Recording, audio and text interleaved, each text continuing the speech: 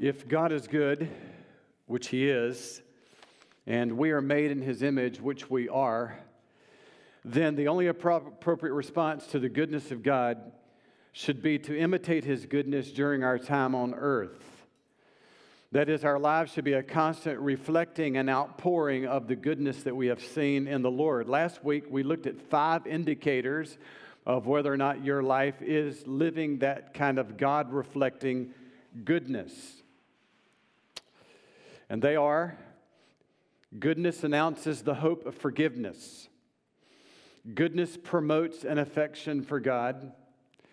Goodness helps supply basic needs. Goodness seeks to free the oppressed. Goodness points to the God of goodness. And today we'll look at number 6. Goodness thrives in the atmosphere of gratitude.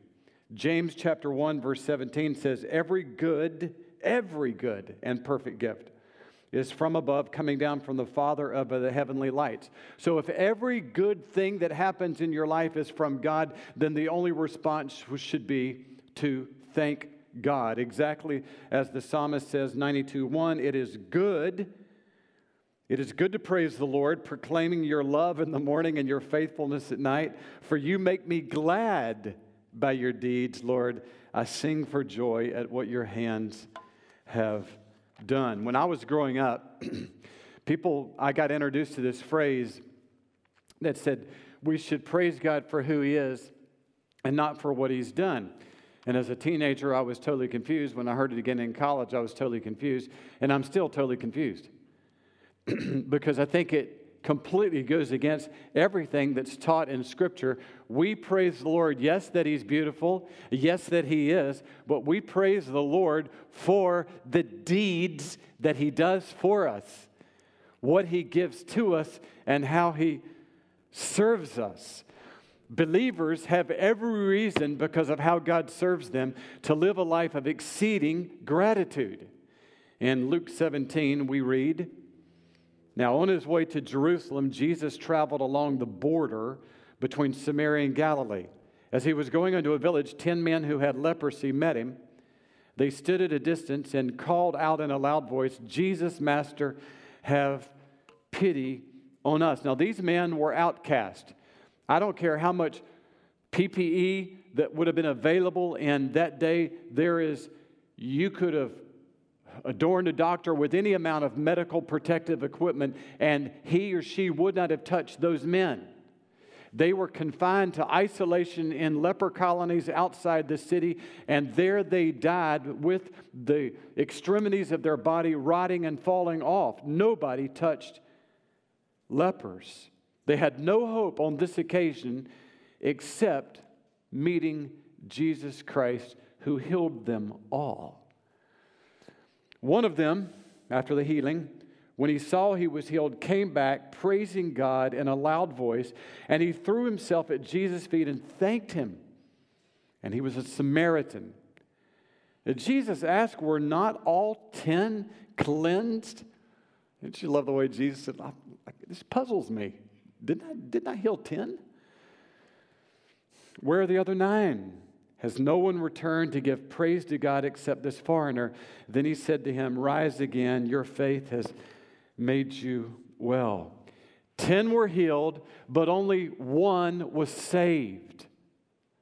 Only 1 went from physical healing to spiritual healing. As believers in Jesus Christ, because He's touched us with restoring love, God has given us every reason to overflow with exceeding gratitude. I was reading the book of Romans recently in my quiet time and came to the horrible ending of the book, which sort of lists what we call the class A sins of society. Romans 1, women were inflamed with lust for one another. Men committed shameful acts with other men. God gave them over to a depraved mind. They're full of envy and murder, strife, deceit, and malice. They invent ways of doing evil, and they have no love and no mercy.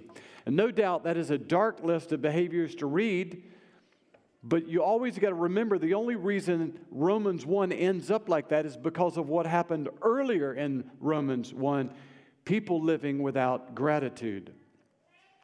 Romans 1:21, they neither glorified God nor gave thanks to him, but their thinking became futile, and their foolish hearts were darkened. Refusing to acknowledge God's goodness is not only ungrateful, but it's harmful. It leads a life to a spiral morally downward, to live without gratitude.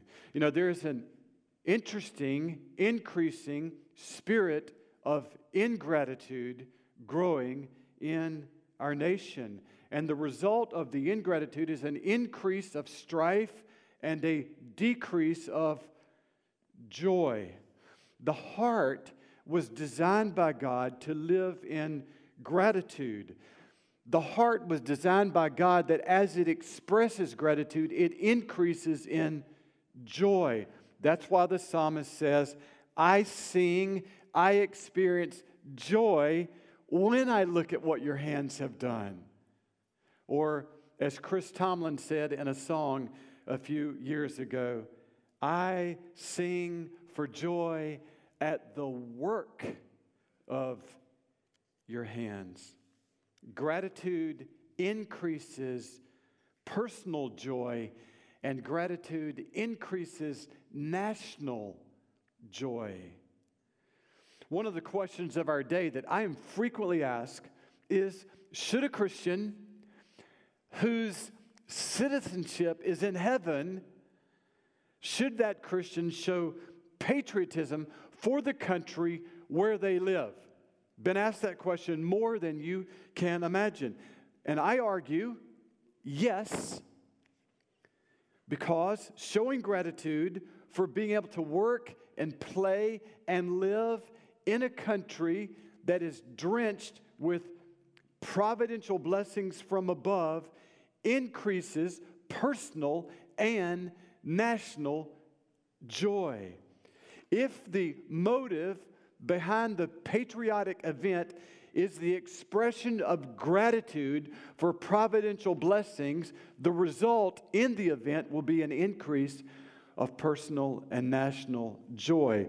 Every time we say thank you for God-given pleasures, our hearts experience new pleasure. It's a win-win situation.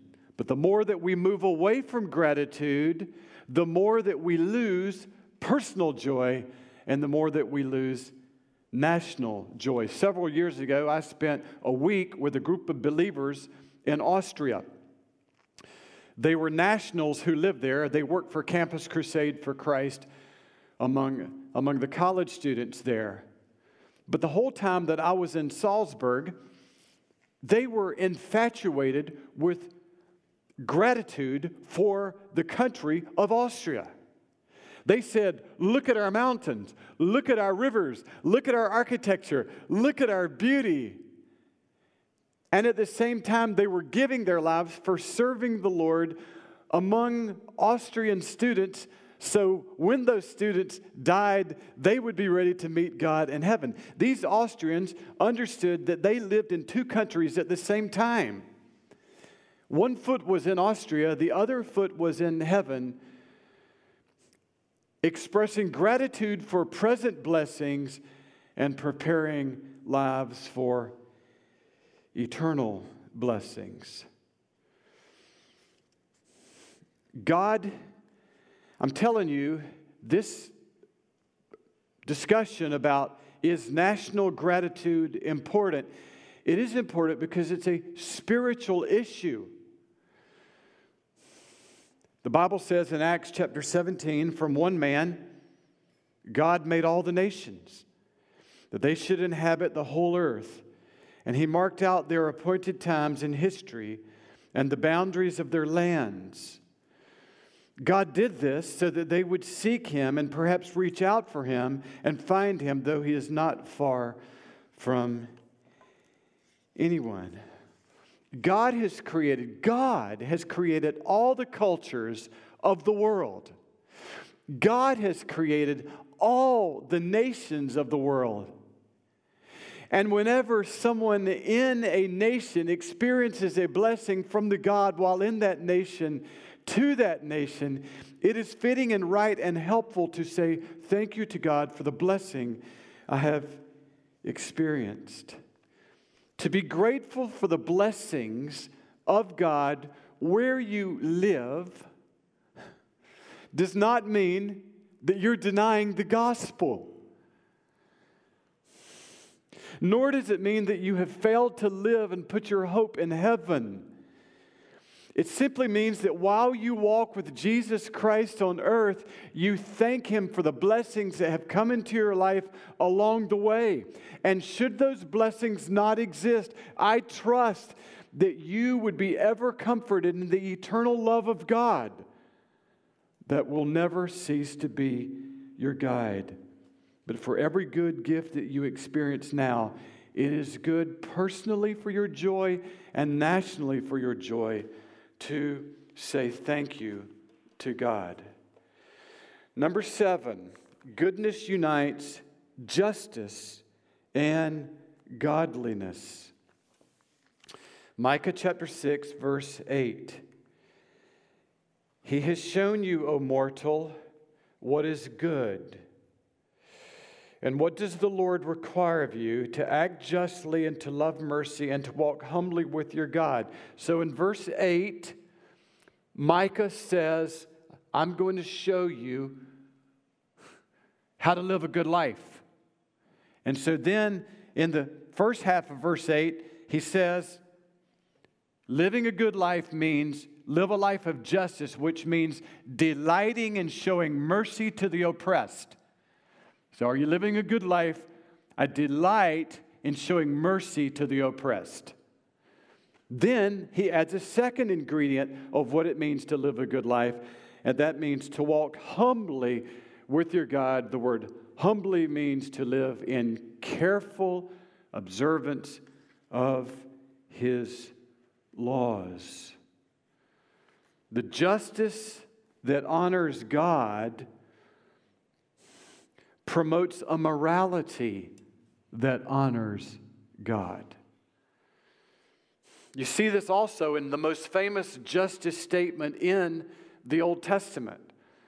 Amos 5:24, let justice roll on like a river, righteousness like a never-failing stream. Again, you see the two ingredients in a life that God says is good.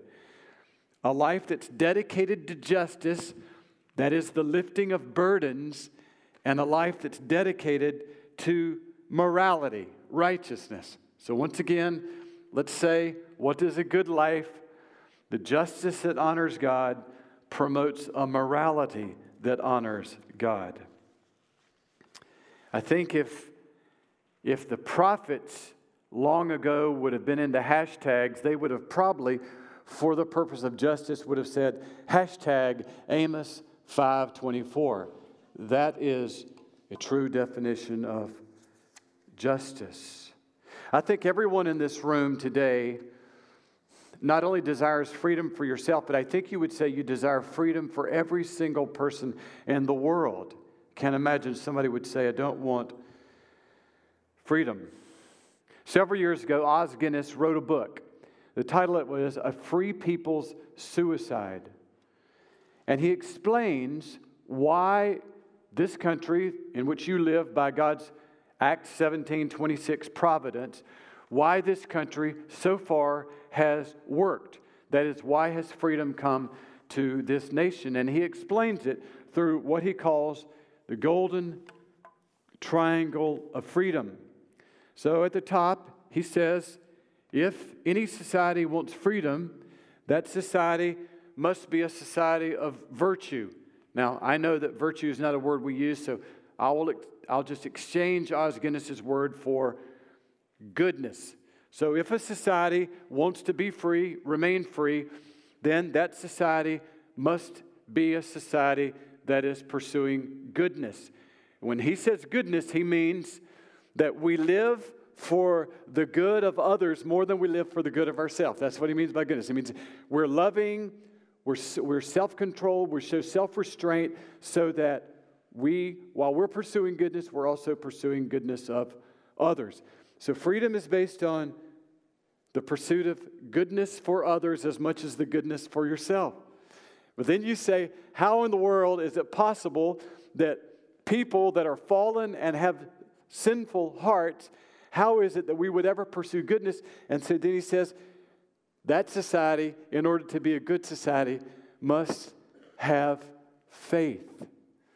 That is the only way that goodness, love, self-restraint comes when that society looks to their Creator and said, you are the ultimate authority in my life. So it's a triangle. Freedom requires goodness, goodness requires faith, and faith can only exist in a society that is free. It's called the Golden Triangle of Freedom. And the reason that I mention that is that a society that does not honor God will never have the motivation to show mercy to others. That's what Amos was trying to say. Like justice, let justice roll on like a river as you're pursuing righteousness before the Lord. Same principle you see in the New Testament book of James. Religion that God our Father accepts, good religion that God accepts as pure and faultless is this. Then he defines it in the two ways that are always stated together in the Bible. Mercy and justice. Mercy and righteousness. To look after orphans and widows in their distress and to keep oneself from being polluted by the world. I can't stress this enough, that the morality that honors God, the morality that pleases God, contains mercy and godliness. You know, one of the reasons that we enjoy the privilege of serving in India is because every time we plant a church there, you pretty much know that church is going to be involved in the care of orphans. It's like if you're a pastor in India, you better get used to the fact of you're going to care for orphans and widows. In fact, what I love about many of our church plants in Bangalore is the church building is often used as a home for orphans and widows, exactly as James says. But God says here, if the churches in India were caring for orphans and widows, but were living immoral lives, He would be displeased with the work of orphans and widows in India. True goodness always unites mercy and morality. The blessing of God never rests on any organization that is about justice, not morality. Because if we love the oppressed while hating morality, it means that we love people more than we love God. Now that's idolatry. And idolatry always leads to the rise of darkness and chaos. The one person who got this right all the time in life was our Lord Jesus Christ. Again, look at His love for justice and morality at the same time. Perfectly. Hebrews 2:17, Jesus is a merciful and faithful high priest in service to God. Let's just stop there a minute. So here you have Jesus Christ, merciful, perfectly loving man, lifting burdens, perfectly loving God, living in obedience. It's the only justice that God likes, only that He approves of. While you're loving people, you are also loving God.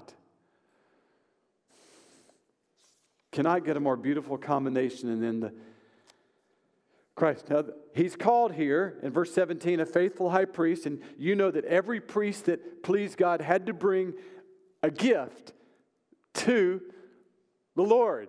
And here the Bible says that Jesus Christ, the gift He brought was the suffering of Himself. So let me just say this. If you're looking for the ultimate symbol of justice in this world, ultimate symbol of goodness in this world, just look at the cross. For it was there in the first century that God so loved the world that He sent His Son to die for every moment in our life when we neither loved justice nor loved morality. When Jesus was crucified on a hillside outside Jerusalem, God did not direct His wrath onto the people there. He directed His wrath onto His Son. Jesus, surrounded by criminals, suspended between heaven and earth, arms stretched out wide, uniting right and left, east and west. Jesus Christ was treated more unjustly than any man who's ever lived. The perfect Son of God absorbed the guilt of our imperfections into His body that His fullness of purity might be placed in our body. The greatest event in the history of the world is when Jesus Christ imputed His righteousness into our unrighteous bodies. In order to do that, back to virtue, Jesus Christ had to exhibit the ultimate example of self-control. He took no one's life, destroyed no one's property. Instead, He laid down His life and gave away His property, including the very clothing that He wore. May we imitate the merciful and righteous Son of God as we lay down our lives so that many will be reconciled to God. Finally, goodness perseveres because it waits on God. What does it mean to live a good life? It means you wait and wait and wait. Galatians 6:9, let us not become weary in doing good, for at the proper time we will reap a harvest if we do not give up. Therefore, because the harvest is coming, as we have opportunity, let us do good to all people. So no matter how weary we become, when we do God's work for God's glory, we will fulfill God's will in God's time. This is called the law of the harvest. You see, summarize the law of the harvest in one sentence. This would be the law of the harvest. Never stop planting seeds. Never stop doing good. If you were a farmer that had a bad year of crops, let's say insects got into the crops or there was just insufficient rain, so it was a bad crop. If you saw that farmer, would you give him, with the advice that you give him, don't farm anymore? Nope. You would tell him, bad year, next year, plant again. Because that's what he is. He's a farmer. So the law of the harvest is never stop planting seeds. Never stop doing good. Preach the word. Look at this. In season and out of season. When crops grow, when crops don't grow, when people respond, when people hate you, when sermons are popular, when they're unpopular. Preach the word. Plant seeds. Never stop doing good. Why? Because there will eventually be a harvest. What we're doing today is the way that God saves people. He may not save anybody today. He might not save anybody next week, next month. But if you keep singing, you keep praying, you keep coming, you keep giving, and I keep preaching, somebody in this place, on college campuses, in the inner city, on fields around the world, in villages, in the inner city, in prisons, in government, in education, somebody will get saved. Never, ever stop planting seeds, or you can't reap anything. If you read the book of Galatians, you can see that these people were in danger of giving up on the gospel. Because now it was becoming hard. When the gospel was first preached in this region, Sometimes almost entire cities were responding to Christ. But you know what happens? When the church begins to increase, so does opposition increase. So now persecution rose. Apathy rose. Comfort decreased. And so the people were in danger in the book of Galatians of seeking to leave so that they might experience more comfort and less rejection. It was easier if they left the gospel. But the problem is, by leaving the gospel, guess who you leave? You leave the Holy Spirit, who's the only person who will ever give you a passion for the work. You leave the gospel, you leave Christ, you leave His Spirit, you leave passion. And all of a sudden, then the work becomes a chore. Like a child who gets tired of his toys at Christmas. We get tired of serving Christ. When we depart from Christ, the thrill of leading a small group is now a chore. The thrill of greeting visitors is now a chore. The thrill of holding babies and teaching children is now a chore. The thrill of teaching English to internationals is now a chore. The thrill of volunteering in the inner city is now a chore. The thrill of giving money to the advance of Christ among the gospel deprived is now a chore. And God says, let us not become weary in doing good. You will reap a harvest if you do not give up. In 1952, a young woman by the name of Florence Chadwick stepped into the waters off of the coast of California. She was going to swim the coast of the mainland. She was already a record holder. She was the first woman to ever swim the English Channel both ways.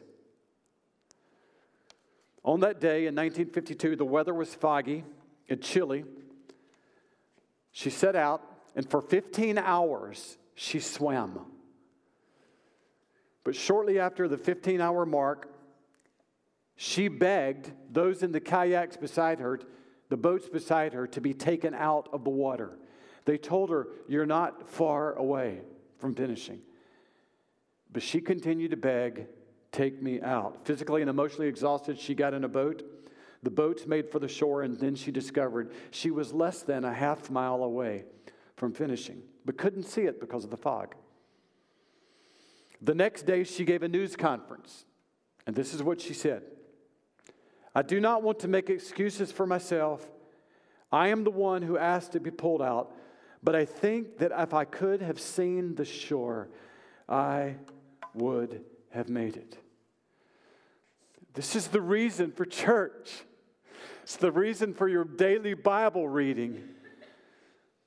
It's the reason for Christian fellowship. Is that we encourage each other that the shore is not that far away.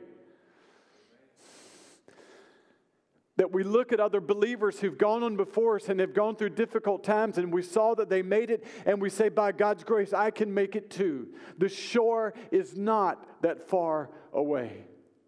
But for His glory and by His Spirit, in season and out of season, the law of the harvest is keep planting seeds, keep doing good, keep telling truth, for if we do, we will reap a harvest if we don't give up before we get to the shore.